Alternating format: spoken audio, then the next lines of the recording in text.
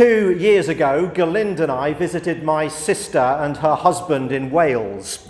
This was Galind's first time in that rugged principality, and we were keen to show her the sights, including Snowdonia National Park, home to the tallest mountain in Britain outside Scotland.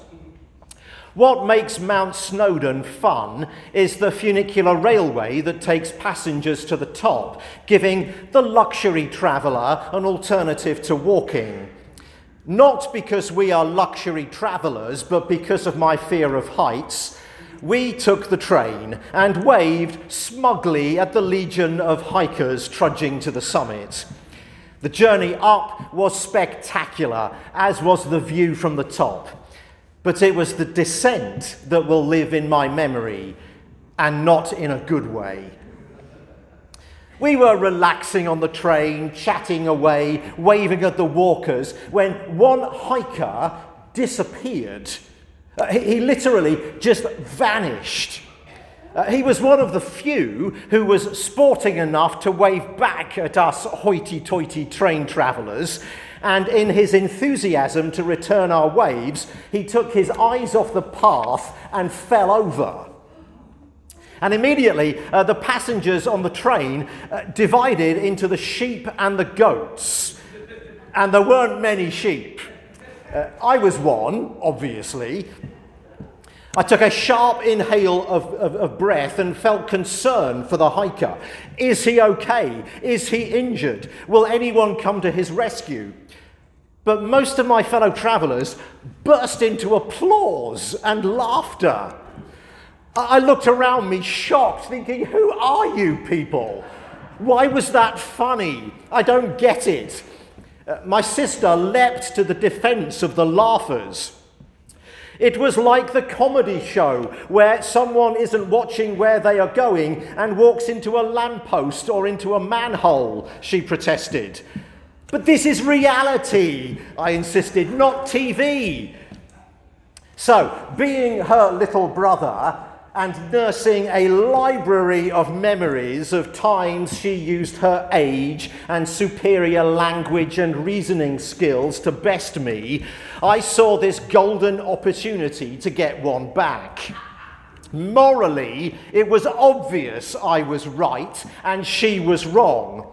So, I lamented the evil of this present age and how mass media has insulated us from experiencing the pain of people's real lives, how our obsession with entertaining ourselves have left us unable to empathise with the suffering, so that someone's genuine misfortune is considered a scene from a sitcom. I declared that we, in our luxury train carriage, are isolated from the poor hikers and can literally pass by on the other side, entertaining ourselves, while his fellow walkers, who are not laughing, stop and bind up his wounds, put him on their donkey, and take him to an inn. And pretty soon I turned the whole train carriage into a 12th grade lecture on social ethics. If you're listening, Margot, sorry, I was a bit of a jerk. Anyway, before the train snaked its way around the next corner, we did see the hiker stand up, and he appeared unharmed. But he proved one fascinating and important truth about mountains. Going down is more dangerous than going up. The University of Innsbruck has investigated 5,638 recent accidents in Austria's mountains and concluded that 75% of falls occurred on the road home.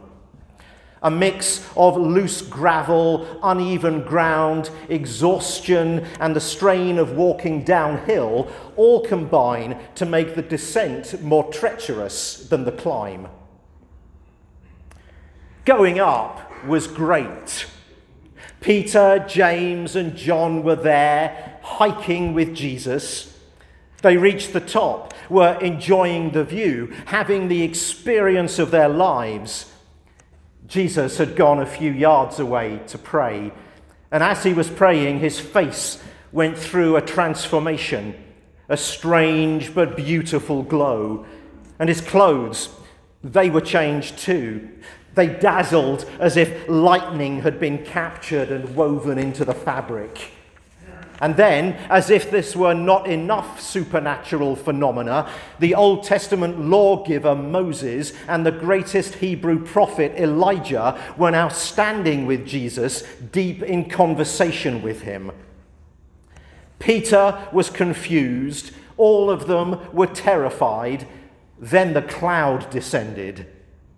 They were heading into the tunnel at the end of the light. Glowing faces and shining clothes became invisible. The excitement of communion with Jesus and Old Testament heroes turned to uncertainty and fear. From glory to fog, from exhilaration to confusion, from joy to anxiety. It had all been going so well, but now it was time to head down the mountain, to make the dangerous journey back to normal life. It's fun to be a mountain climber, but we are called to be valley girls and val dudes. Like.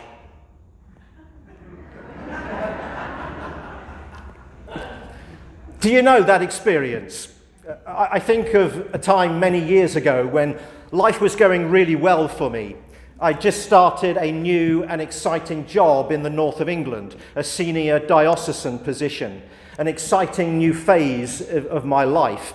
My family seemed to be thriving when a single conversation turned my life upside down. Sometimes clouds descend without warning. My vision of the sun was obscured and remained so for a very long time. Sometimes the cloud can descend in a doctor's office.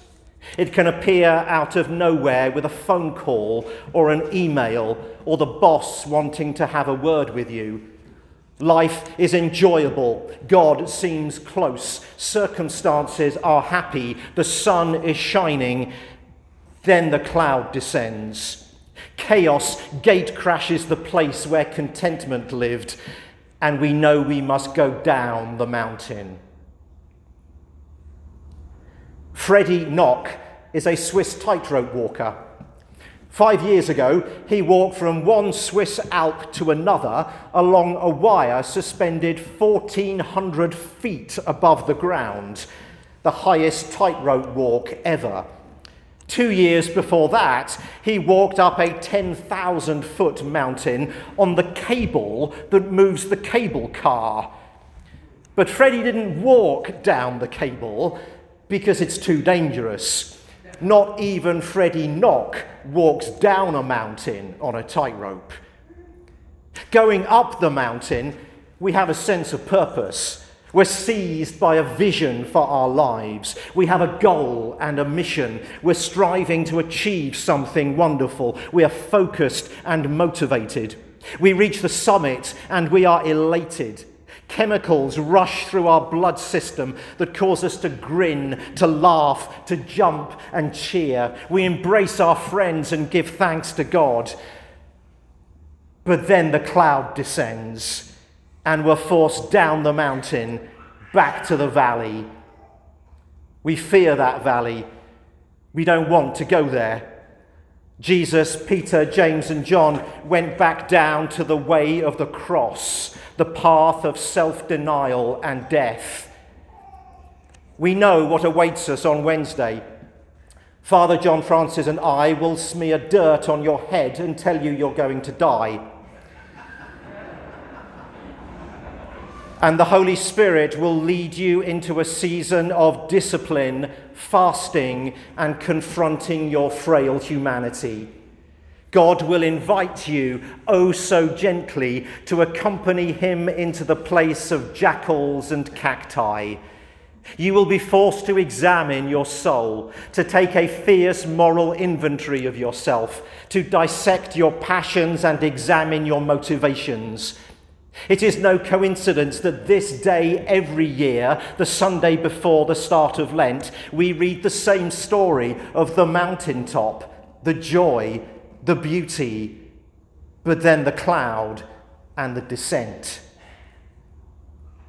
So how can we stay on the mountain? How can we avoid going back down to the valley?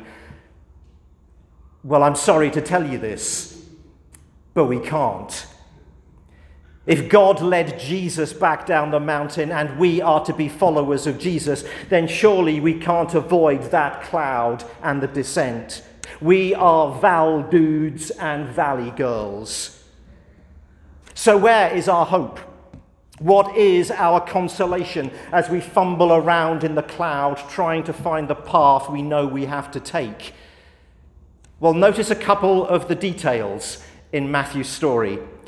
He describes the cloud as bright.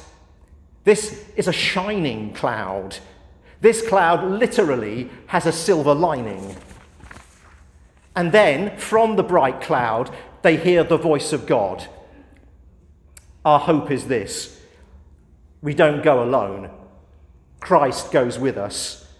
This doesn't mean we will be forever happy in the valley. The cloud is still disorienting. The confusion still persists. The valley continues to be mundane, but it is the dwelling place of God. And if we determine that we will go with him, then we can bear the valley. We can even thrive in the valley. It won't consume us. The cloud won't suffocate us. Once upon a time, there was a faraway land that was ruled by a cruel and godless king. His iron hand reached into every corner of people's lives, every corner, that is, except one. He could not destroy their belief in God. He passed all manner of laws banning faith and devised countless punishments for those who persisted, but to no avail. Finally, in his frustration, he summoned his advisors and asked them, "Where can I hide God so that the people will forget about him?" One suggested hiding God on the dark side of the moon. This was discussed and voted down because scientists said that one day mankind would be able to travel into space and God would be rediscovered. Another suggested burying God in the deepest part of the ocean. This too was rejected, as was every other idea that the court came up with, until the oldest and wisest advisor had a flash of insight. "Let us hide God where no one will ever think of looking," he said. "Let us hide God in the ordinary events of people's everyday lives." And so it was done. And they say the people of that land are still looking for God. Look for God in the valley of Lent. Spot him in the beauty of creation as it begins its rebirth after its winter death, even now as the crocuses are peeping their heads out of the soil.